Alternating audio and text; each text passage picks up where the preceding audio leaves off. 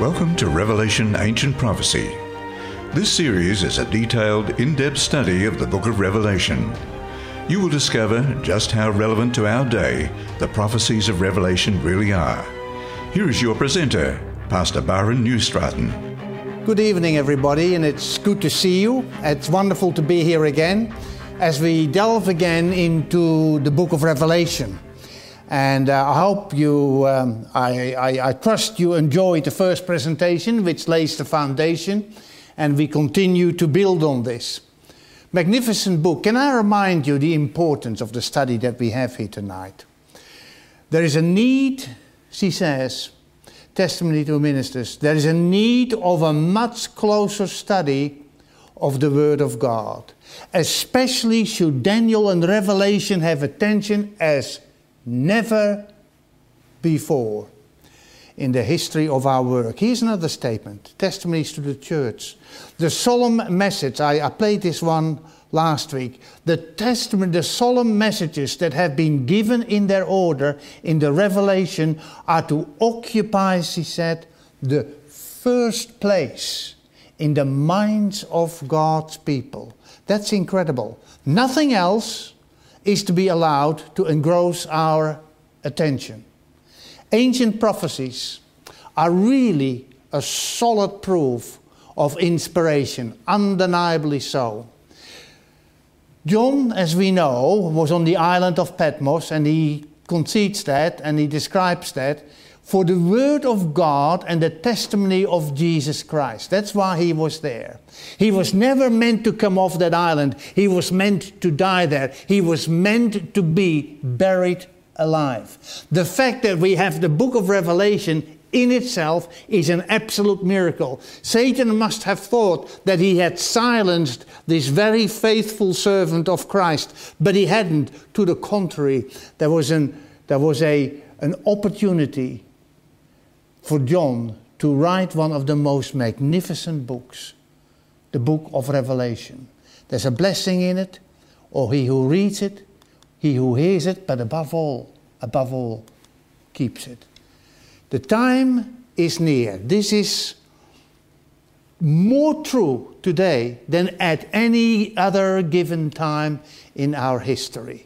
Revelation is not a sealed book. It can be understood, and it should be understood. It just needs to be unlocked. And that is what we hope to do as we go through this series. The greetings to the seven churches. Let me give you a bit of insight here. Which are in Asia Minor. That is today's Turkey, I suppose. You see that on the western side of eastern Turkey.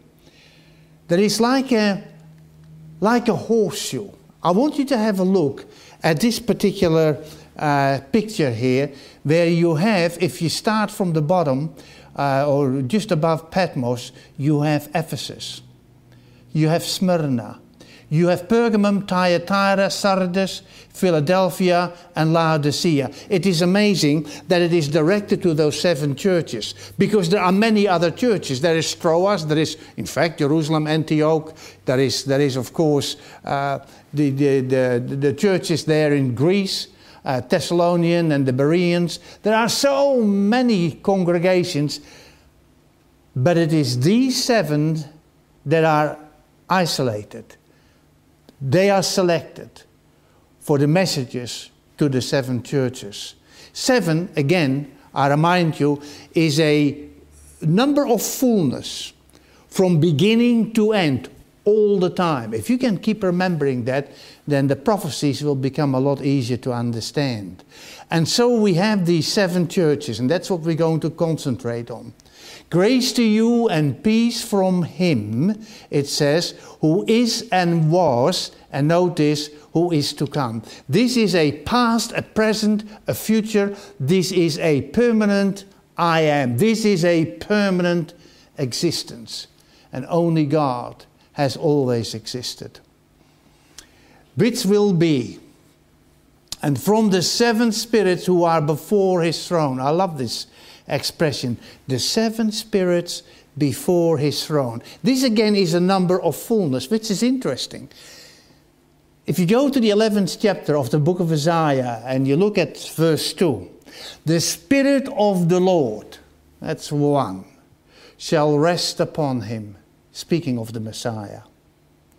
The Spirit of wisdom, that is 2. The Spirit of understanding is 3. The Spirit of counsel is 4. The Spirit of might is 5. The Spirit of knowledge is 6. And the Spirit of the fear of the Lord is 7. Well, there you have it. The 7 spirits, that's the Holy Spirit. And from Jesus Christ, the faithful witness. Jesus was a faithful witness to his heavenly Father. He could say, if you have seen me, you have seen the Father. We're the same. And so that is a very good statement. We have all 3. We have God the Father, the one who is and was and will be. We have the Holy Spirit, the 7 spirits that are before his throne, and Jesus Christ, the faithful witness. We have the 3 members of the Godhead. And so, the firstborn from the dead. Now, Jesus was not the first to come back from the dead. We know Moses preceded that. But he was the most important one.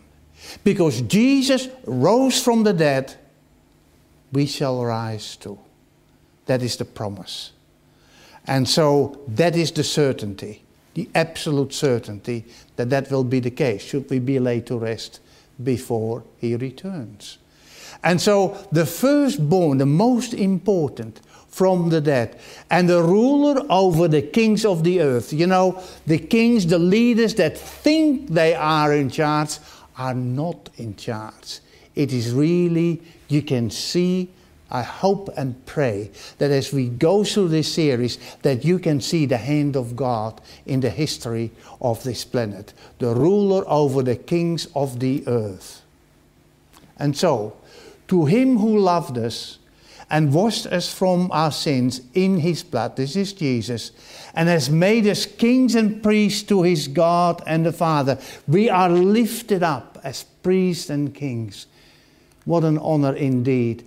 To him be the glory and the dominion forever and ever. Amen. Behold, and I love this statement, this is one that I overlooked for so many years. To him who is coming with clouds. Clouds are not atmospheric clouds. These are billions of angels at a distance. He is coming with clouds, and every eye will see him. Jesus said himself that as the sun comes from he used the phrase of when the lightning flashes from the east, he was describing the sunrise. As the sun goes around the earth and every eye sees that, that is the way, the manner of his coming. And we will meet him in the air. You know, this is a manner of coming that Satan is not allowed to imitate. And if we know Scripture, we will never be deceived, as many others unfortunately will be. But here is something interesting in this statement. Every eye will see him, and that includes even those who pierced him, who died almost 2,000 years ago, the ones that nailed him to the cross. And it reminds you of the book of Daniel there, the 12th chapter. And many of those who sleep in the dust of the earth shall awake. That's a resurrection. Some to everlasting life. And some to shame and everlasting contempt. When Jesus returns, there will be a general resurrection. Mainly of all those that are saved in him. But there will be a portion, there will be a small portion, that wish they rather never had been resurrected back to life. And that is the ones that pierced him. In fact, Jesus, as he stood before the Sanhedrin, he said this, nevertheless, I say to you hereafter, you will see the Son of Man sitting at the right hand of power and coming with, there you have it again, the clouds of heaven. All the angels will accompany him. All the angels will. What an incredible sight that will be. And we will see it. That's the most magnificent thing. What a sight that will be. Think about it. You know, it's wonderful when you meditate on that. What a tremendous truth. And so, behold, he's coming with clouds. Every eye will see him, even they who pierced him. And the tribes of the earth, note this, will mourn because of him. Why? Because the tribes of the earth, the world population, by and large, has not adhered to the invitation to come to him.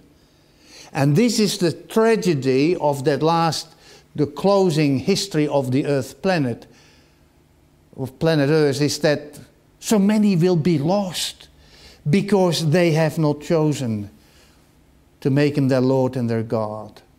And the tribes of the earth shall mourn because of him, because they realize they have been wrong.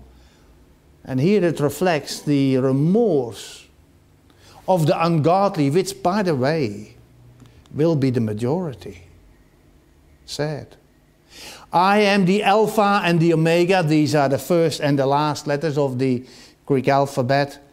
The Hebrew, it's Aleph and Tav. I am the Alpha and Omega, the beginning and the end, says the Lord, who is, who was, who is to come, the Almighty. He is indeed God. And now, John on the island of Patmos, the beloved disciple, he gets a vision of the Son of Man. He sees his beloved Master again. This is some 64 years later. And look what happened. Look what happened. I was in the Spirit, he says, on the Lord's Day. Now, I want to stop there and comment here. Many Sunday-keeping churches have used this as a qualification that the Lord's Day, which they refer to Sunday, you know that the Lord's Day was already put in place, the Sunday worship. Well, that's not true. That's not true. Was there such a thing as a Lord's Day? Yeah, actually there was. Mithraism, sun worship, had Sunday as their Lord's Day. Long before Christ came, long before Christ was risen on the Sunday morning, by the way. But that is not the day that John describes as the Lord's Day. To John, that is not the Lord's Day. The one in whose name, for whose sake, he was on the island of Patmos and was to be executed in being boiled in the oil. The one that he would give his life for. The only Lord that he knows is the Lord of the Sabbath. Therefore the Son of Man is also the Lord of the Sabbath. You see, that is the Christian Lord's Day as it should be. And so I was in the Lord's Day, he says, and I heard behind me. So he hears behind him a loud voice as of a trumpet. And look at the description, saying, I am the Alpha, the Omega, the first and the last. And what you see, write in a book. Write in a book and send it to the 7 churches which are in Asia. The ones I just showed you. How can you send a message to those churches which are in Turkey, Asia Minor, and you are on the island of Patmos with no permission for any communication between you and the outside world? How are you going to do that? Well, we know that John was released. We don't know how long he was on the island of Patmos. It would have been a relatively short time. In 96 AD, of course, the next emperor had no interest in what Domitian's ambitions were, that is to be regarded as a deity. He had no interest in that. And John was let go. He was freed. And he returned to his beloved Ephesus. And of course, he took with him that which he recorded whilst he was on the island of Patmos. And so it's interesting. It shouldn't have been ever fallen into the hands of any other churches, but it did. It did. God knows exactly what he is doing. And so specifically to Ephesus, Smyrna, Pergamos, Thyatira, Sardis, Philadelphia, and to Laodicea. And then he turns around. And what does he see? Well, he sees Jesus, but as a celestial being, glorified being, Must have been a tremendous experience. I turned to see the voice that spoke with me, of course, the one who has the voice. And having turned, I saw, and the first thing that he sees is 7 golden lampstands. 7 golden lampstands. And in the midst of the 7 lampstands, one like the Son of Man. The expression, the Son of Man, you find them in Daniel 7. The Son of Man that comes into the presence of the Ancient of Days and billions of angels. You know, the judgment scene. Clothed with a garment down to the feet, dignity. Girded about the chest with a golden band, reminds you of the high priestly attire. His head, his hair were white like wool, as white as snow. He's trying to find the words to describe what he sees. And in his eyes, a flame of fire. They're full of expression and power. His feet were like fine brass, as if refined in a furnace. He's only trying to describe the being that he sees. His voice as the sound of many waters. The sound of the water, I imagine, on the island of Patmos could be very powerful. And that is how he describes it.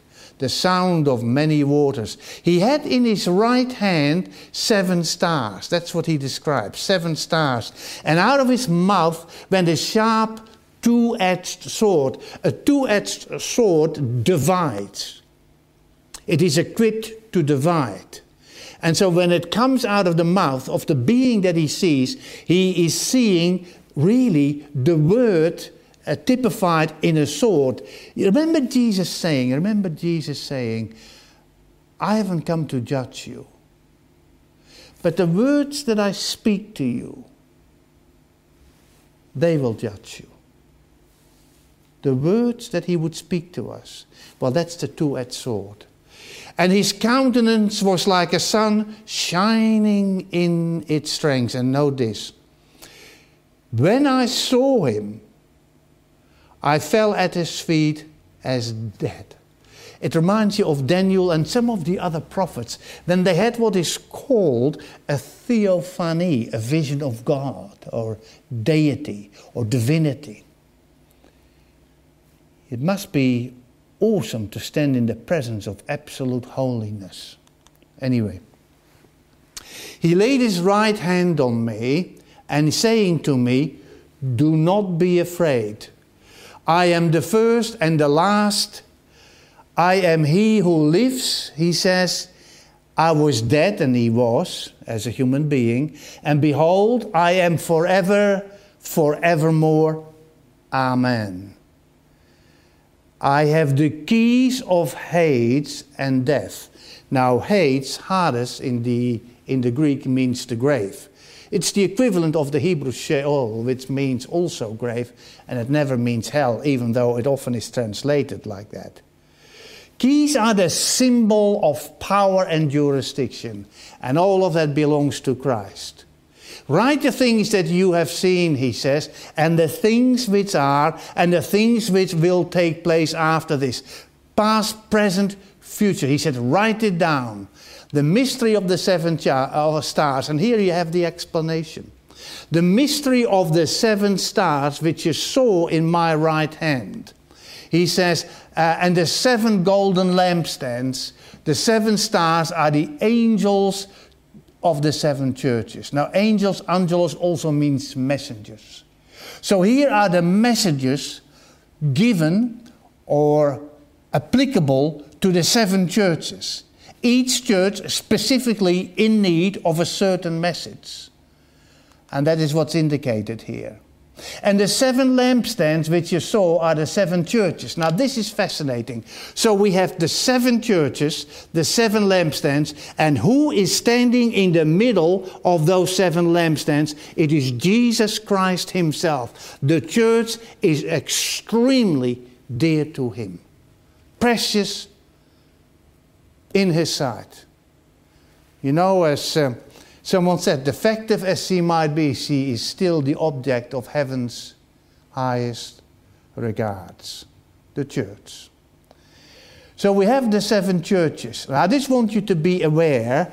I just want you to be aware what we're going to talk about. Next week, we're going to closely look at the characteristics of the 7 churches. We're going to look for the reason why we give it a certain time frame. Let's start with the one of Ephesus. Remember the little chart I showed you where the 7 churches were? Did you know that in ancient times that was the postal route?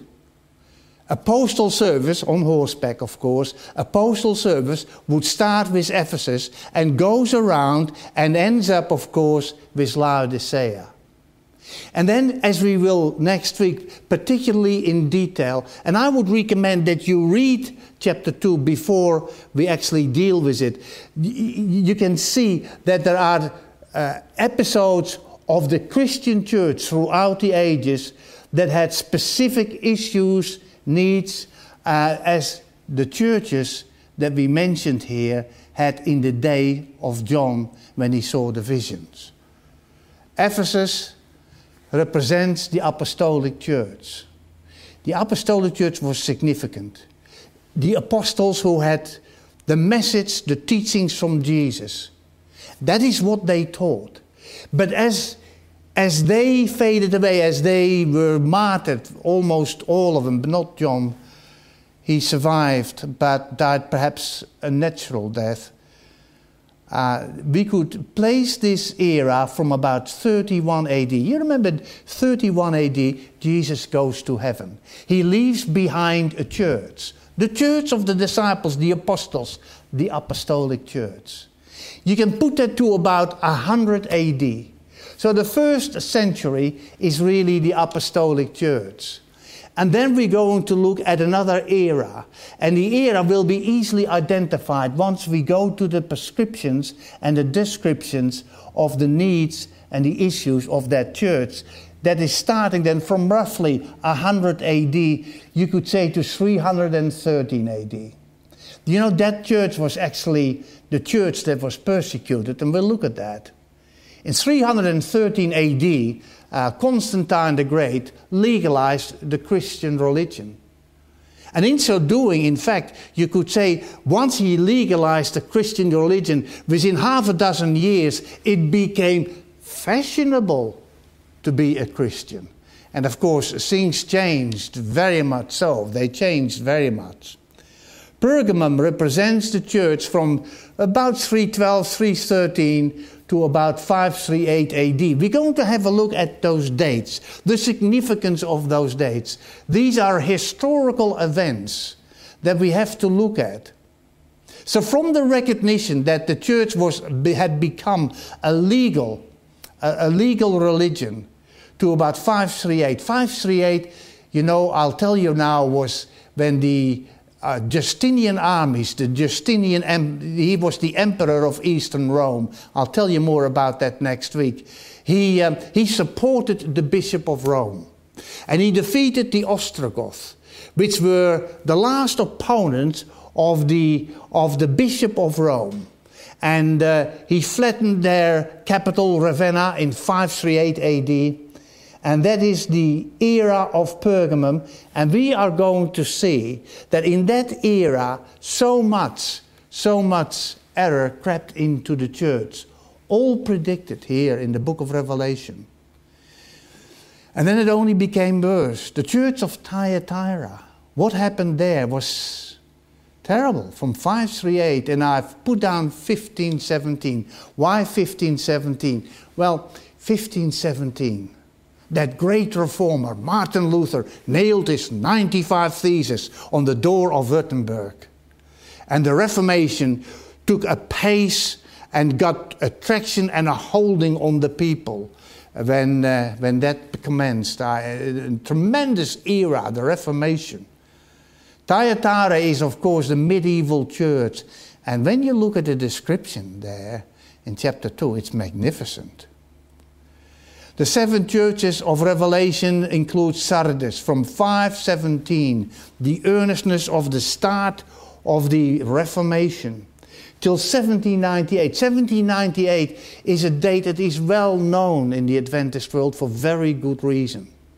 On the 15th of February 1798, Pope Pius VI was taken prisoner by General Berthier of the Napoleonic army. And everybody looked at Catholicism and looked at the medieval church as he culminates into the being taken prisoner. And everybody said, oh, that is finished. It is completely finished.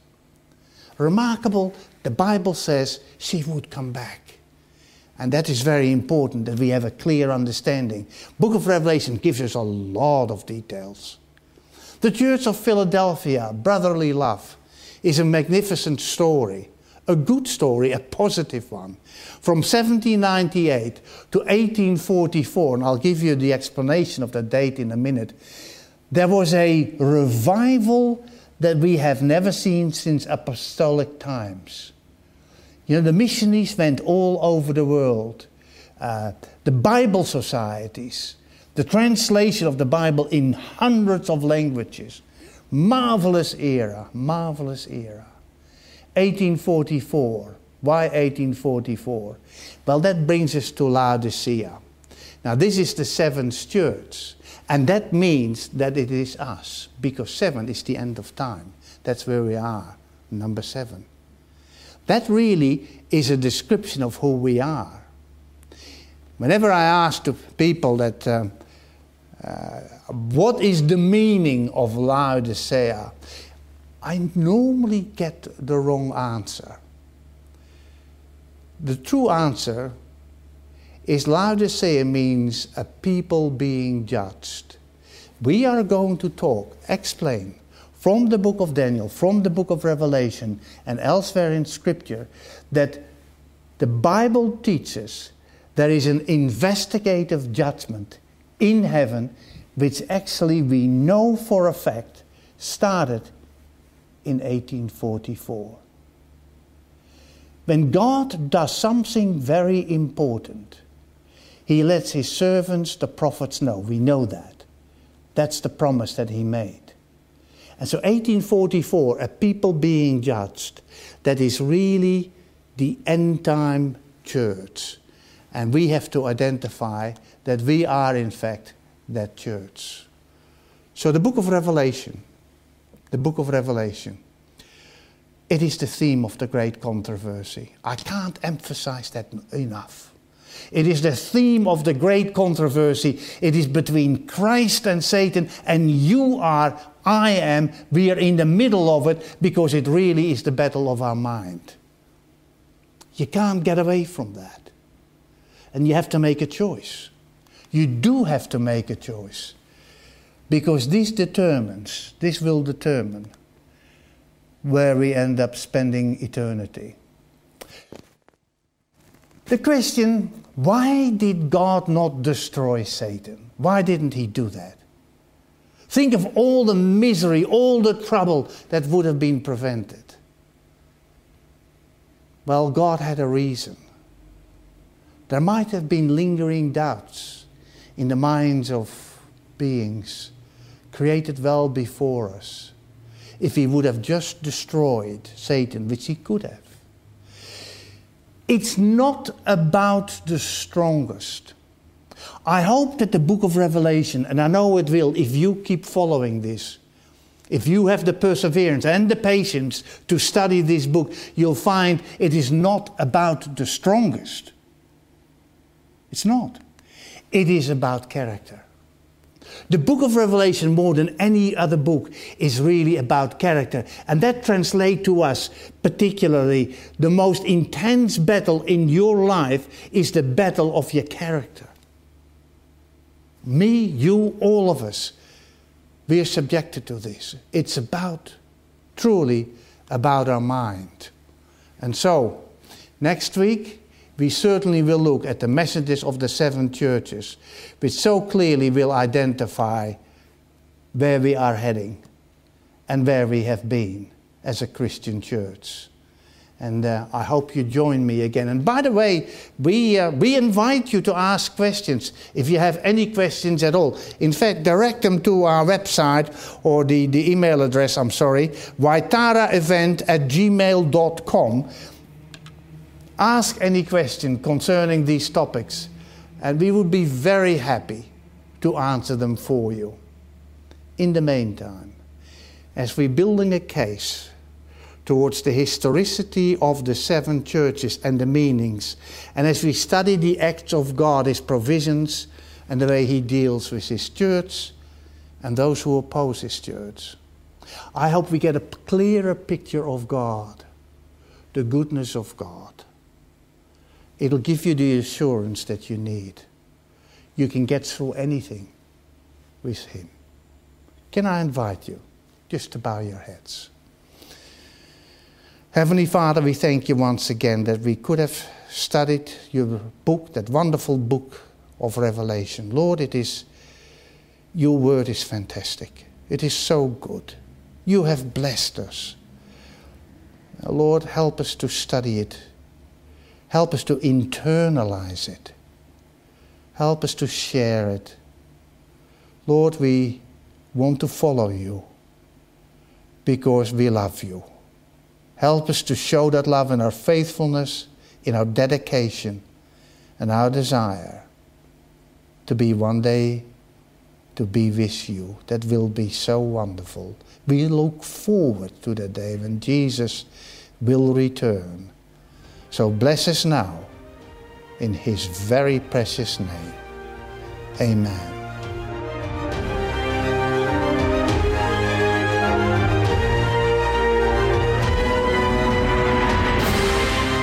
You've been listening to Revelation Ancient Prophecy with Pastor Byron Newstraten, brought to you by 3ABN Australia Radio. For more information on this series, visit waitarachurch.org.au.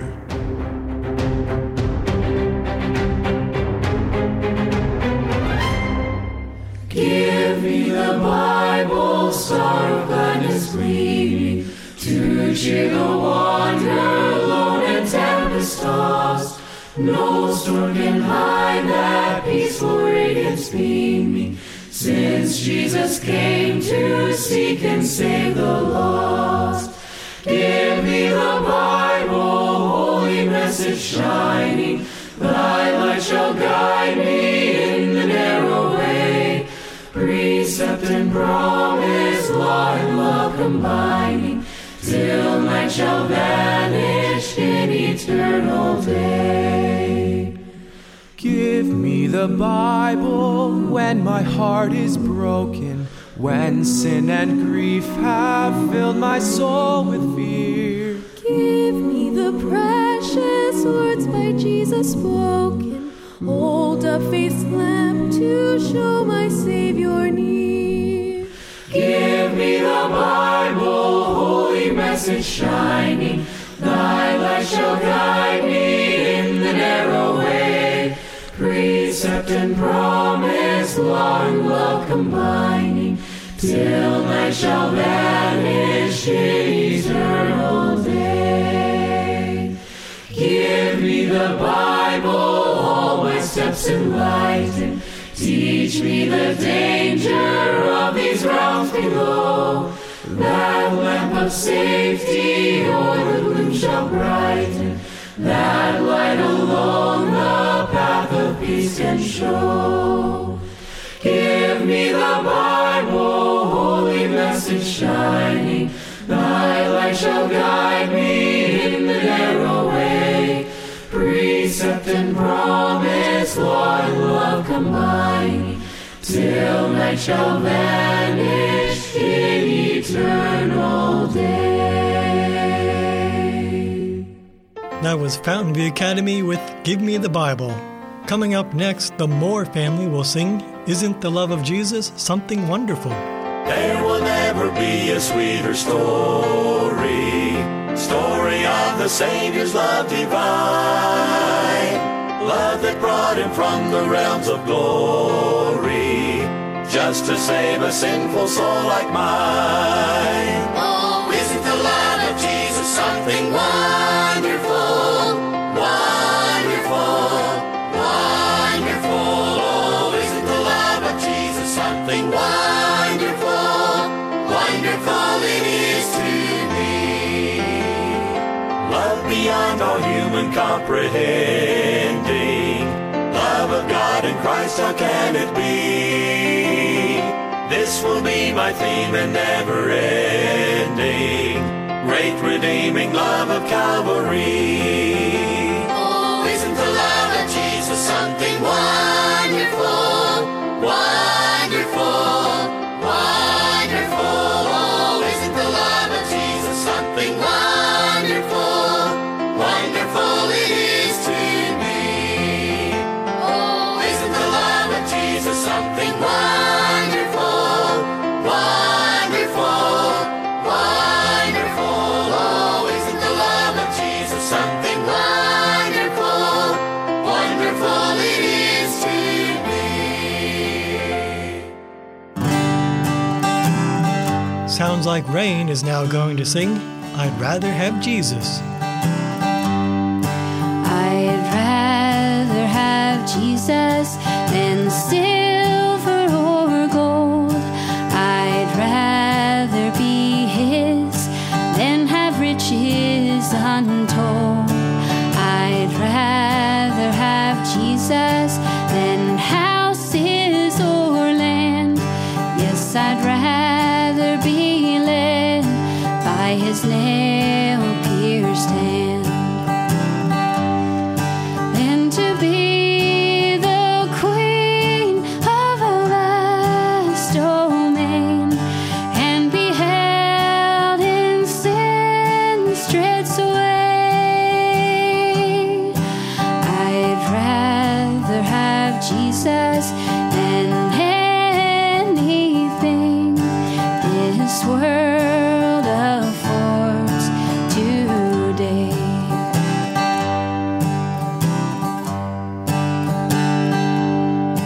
I'd rather have Jesus than worldly applause. I'd rather be faithful to His dear cause. I'd rather have Jesus than worldwide fame. Yes, I'd rather be true to His holy name than to be the queen of a vast domain and be held in sin's dread sway. I'd rather have Jesus than anything this world affords today.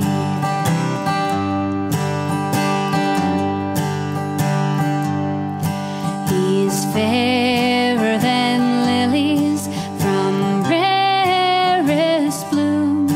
He's sweeter than honey right out of the comb. He's all that my hungering spirit needs. I would rather have Jesus and let Him lead than to be the queen of a vast domain and be held in sin's dread sway. I'd rather have Jesus than anything this world affords today. I'd rather have Jesus than anything this world affords today.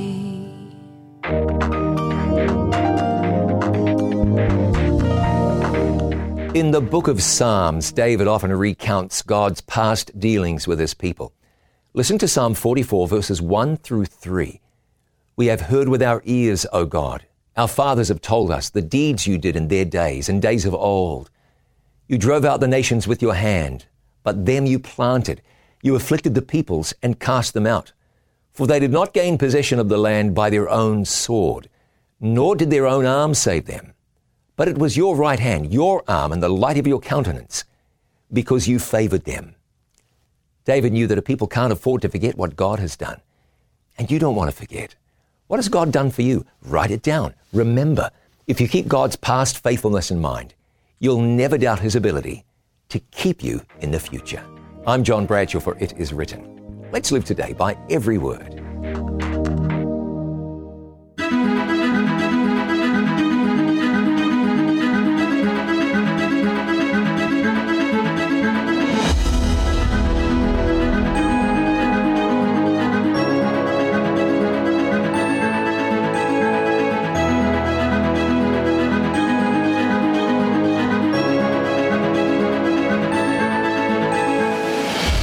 Welcome to Answers to the Big Questions. I'm your host, Alan Sonta, and I'm glad you could join me. If you ask most people who believe in heaven whether they want to go there, they will say yes. No doubt this is because we have been taught that heaven is a very good place to be. But we've also been taught that only good people go to heaven, and that it is God who decides who goes there. Thus, our question today is one that most of us have asked ourselves at one time or another. And it's an important question too, because it concerns the future that most of us wish we knew about.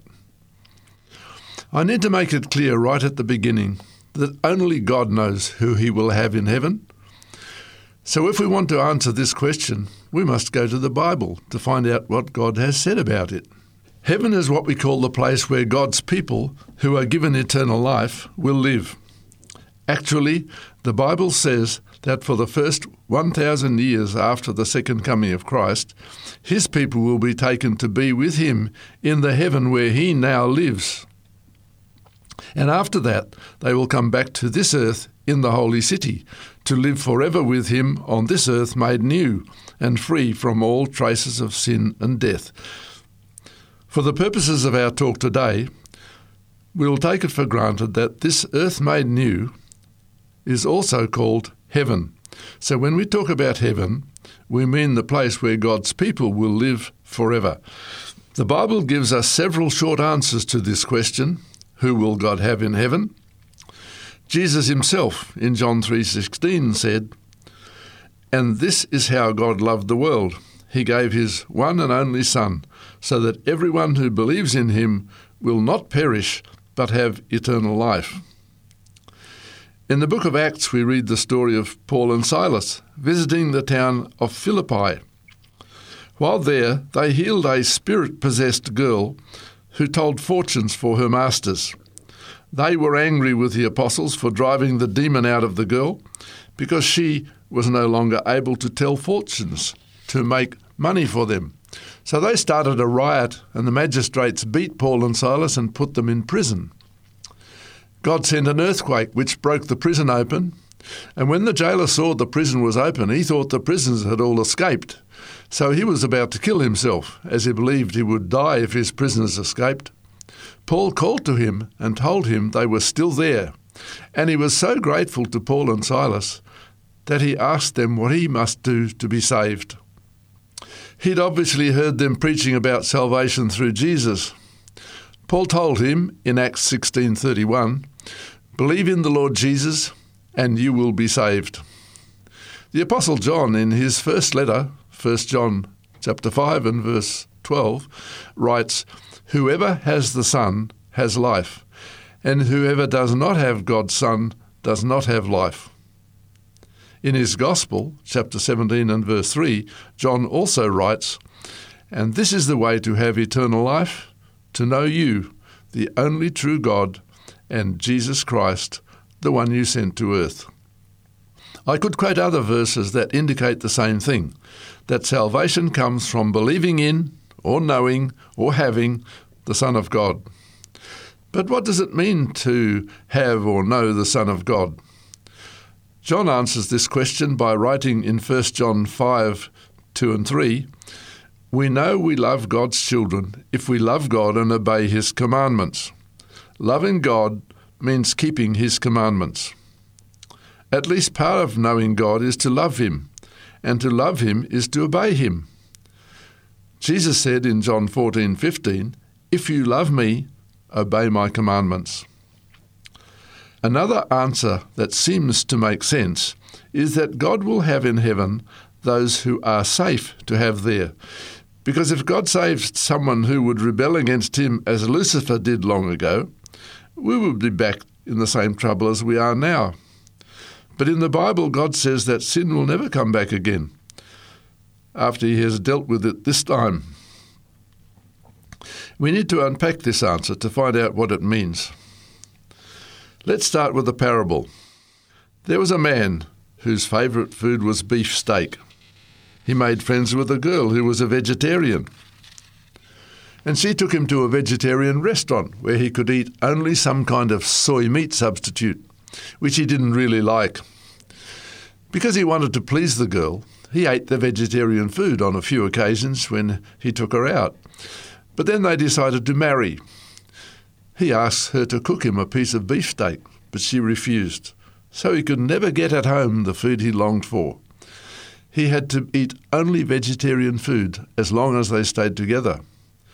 Their marriage lasted only a few months, because although the man was willing to go without his favourite food for a while, eventually he decided that he would rather eat his favourite food than stay with a wife who would not give it to him.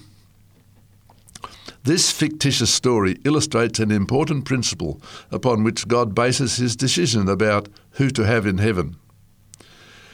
There must be compatibility between the life God wants us to live and the life we are happy to live.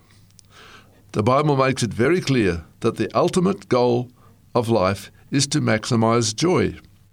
Therefore, we must be able to experience the most joy when we live according to the principles that God has set for His people.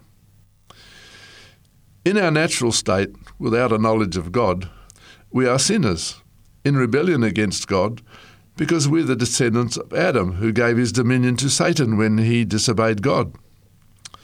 If we are to accept Christ as our Lord and Saviour, change from serving Satan to serving and worshipping God, and experience joy in obeying God, we must repent of our sinful past and ask forgiveness from God.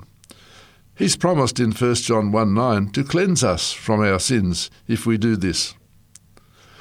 But after we have repented and have been forgiven, we still have to deal with the reality that we are sinners and we have a sinful human nature that battles with the good we try to do. In Romans 7:14 to 8:1, Paul expresses very clearly the dilemma we face when he describes the struggle he has with his sinful nature. He concludes his remarks about this issue by saying, "Oh, what a miserable person I am! Who will free me from this life that is dominated by sin and death?" Thank God, the answer is in Jesus Christ our Lord. So now, there's no condemnation for those who belong to Jesus Christ. But Paul doesn't leave the matter there, but goes on in chapter 8, verses 2 to 8, to say that the Spirit of God has freed us from the power of the sinful nature. He says that letting the sinful nature control our minds leads to death, but letting the Holy Spirit control our minds leads to life and peace. Then in verses 9 to 11 he says that we're controlled by the Holy Spirit if the Spirit of Christ lives in us. And if He doesn't live in us, we don't belong to Him at all. So the choice is ours. We can choose to allow Christ to live in us, control our behaviour and bring us joy, or we can choose to retain control ourselves, and the sinful human nature will take control and keep us miserable. So if we want to be God's people, we must ask Christ to come in and live in our lives and take control of all we do. This experience of asking Christ to control us is an ongoing, continually growing experience. The sinful nature keeps trying to get control, but we must continually ask God to keep control. If we feed the sinful nature by filling our minds with sinful things, such as immoral thoughts, books and magazines, TV and computer programs and games depicting sinful themes, then the sinful nature will grow stronger. But if we fill our minds with the things of God, reading the Bible and Christian literature and watching Christian TV programs and videos, the spiritual nature will grow stronger and overcome the sinful nature. According to some psychologists, if we wish to break a bad habit, we need to be willing to seriously battle with it for 21 days. Then, they say, it takes 90 days to re-establish a new lifestyle to replace the bad habits we've broken. So we need to be prepared to really battle with our old selves for 3 weeks to give up a sinful habit, such as watching immoral programs on TV. And we need to work hard for 3 months to establish a new habit to replace it, such as daily prayer and Bible reading. Of course, we need to pray to God continually to give us the power to break bad habits and establish new lifestyle habits. And also, because Satan doesn't want us to break bad habits and establish new ones, he'll keep trying to frustrate what God is doing in our lives. We must always ask God to change us, and he will do so. We must understand that the battle we have to change habits has nothing to do with earning our way to heaven. We are saved by the free gift of salvation that God gives us in Jesus, not by the habits we make or break. It's God that changes our habits, but he does it when we ask him to. He doesn't change us against our will. If we don't ask God to change our habits, we'll not be happy in heaven. We'll be happy in heaven only if God has given us, in answer to our prayers, the kind of lifestyle habits that fit in with God's laws that everyone in heaven keeps. The habits have to do with whether we will be happy in heaven, not whether we have worked hard enough to get there. We can never earn our way to heaven. Heaven is a free gift from God. As Paul puts it in Romans 6:23, "For the wages of sin is death, but the free gift of God is eternal life through Christ Jesus our Lord." Also, it can be misleading to talk about us battling with bad habits. Actually, all we can do is to put our will on the side of righteousness and ask God to change us. When we do that, God does the work of making the change.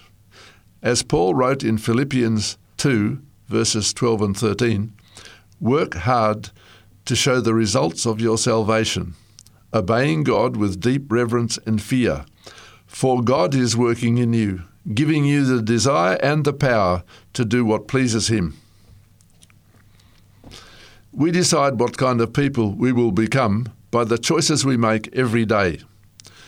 It takes time to grow the spiritual nature, but once we have asked Christ to live in us, he helps us to grow in the right direction.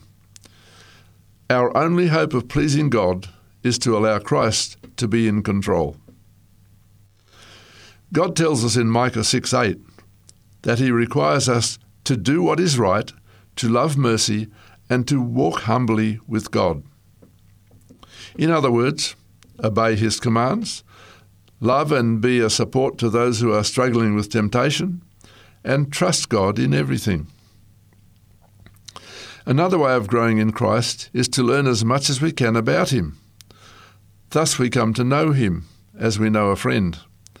As Jesus said in John 17:3, "And this is the way to have eternal life, to know you, the only true God, and Jesus Christ, the one you sent to earth." If we try to become good by trying hard not to sin, by our own efforts to do right, we will fail, as the sinful nature is too strong for us. Only Christ living in us can make us good. As Paul said in Galatians 2:20, "My old self has been crucified with Christ. It is no longer I who live, but Christ lives in me. So I live in this earthly body by trusting in the Son of God, who loved me and gave himself for me."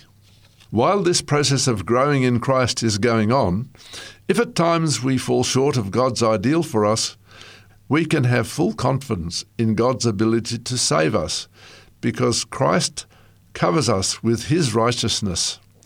So God does not see us as sinners, but as perfect in Christ. Paul describes himself in Philippians 3, verses 12 to 14, like this: I don't mean to say that I have already achieved these things, or that I have already reached perfection, but I press on to possess that perfection for which Christ Jesus first possessed me.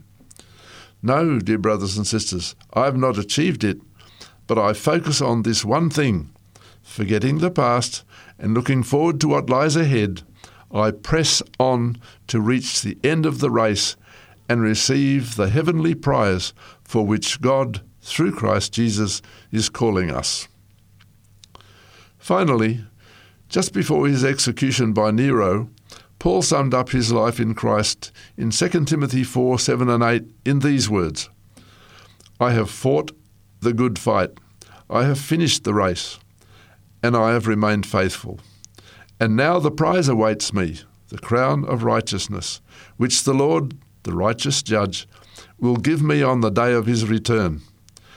And the prize is not just for me, but to all who eagerly look forward to his appearing. From what has been said, I hope you will see that while God is very particular about obedience to his commands and living a Christ-filled life, we can have every confidence that we will be accepted into his kingdom to live forever if we accept the salvation offered in Jesus. To be safe to have in heaven, we must totally trust God and be joyful in obedience to him. It's extremely important that our obedience to God must be motivated by love to him, so that obedience brings us joy. We sometimes hear people talk about the new covenant that God makes with us. He tells us in Jeremiah 31, verses 31 to 34, that the new covenant is made when God writes his law in our hearts. Now, what does that mean? How can God write his law in our hearts? I believe that the new covenant is Christ living in our lives so fully that our minds are totally in tune with his mind. We come to the place where the things we do on a day-to-day basis are the very things Christ would do. His will and ours are the same. When we come to that place, we're safe to have in heaven, because we experience joy in everything we do. So we will never, throughout eternity, want anything other than God's will to be done. Then, doing what we enjoy doing can be continued forever without any desire to turn away from God's will in any way at all. I would like to take this opportunity of inviting our listeners today to give your life to Christ right now. He's waiting to accept you as his child, and he will come into your heart and live in you every day. He will never leave you if you keep your heart open to him. I can assure you, from my own experience, that the joy of Christ's presence is better than anything you can experience without him. And the hope of living with him for eternity is worth more than anything you may have to give up in this life. You've been listening to Answers to the Big Questions. I'm Alan Sonder, and I hope you have enjoyed this series of Answers to the Big Questions.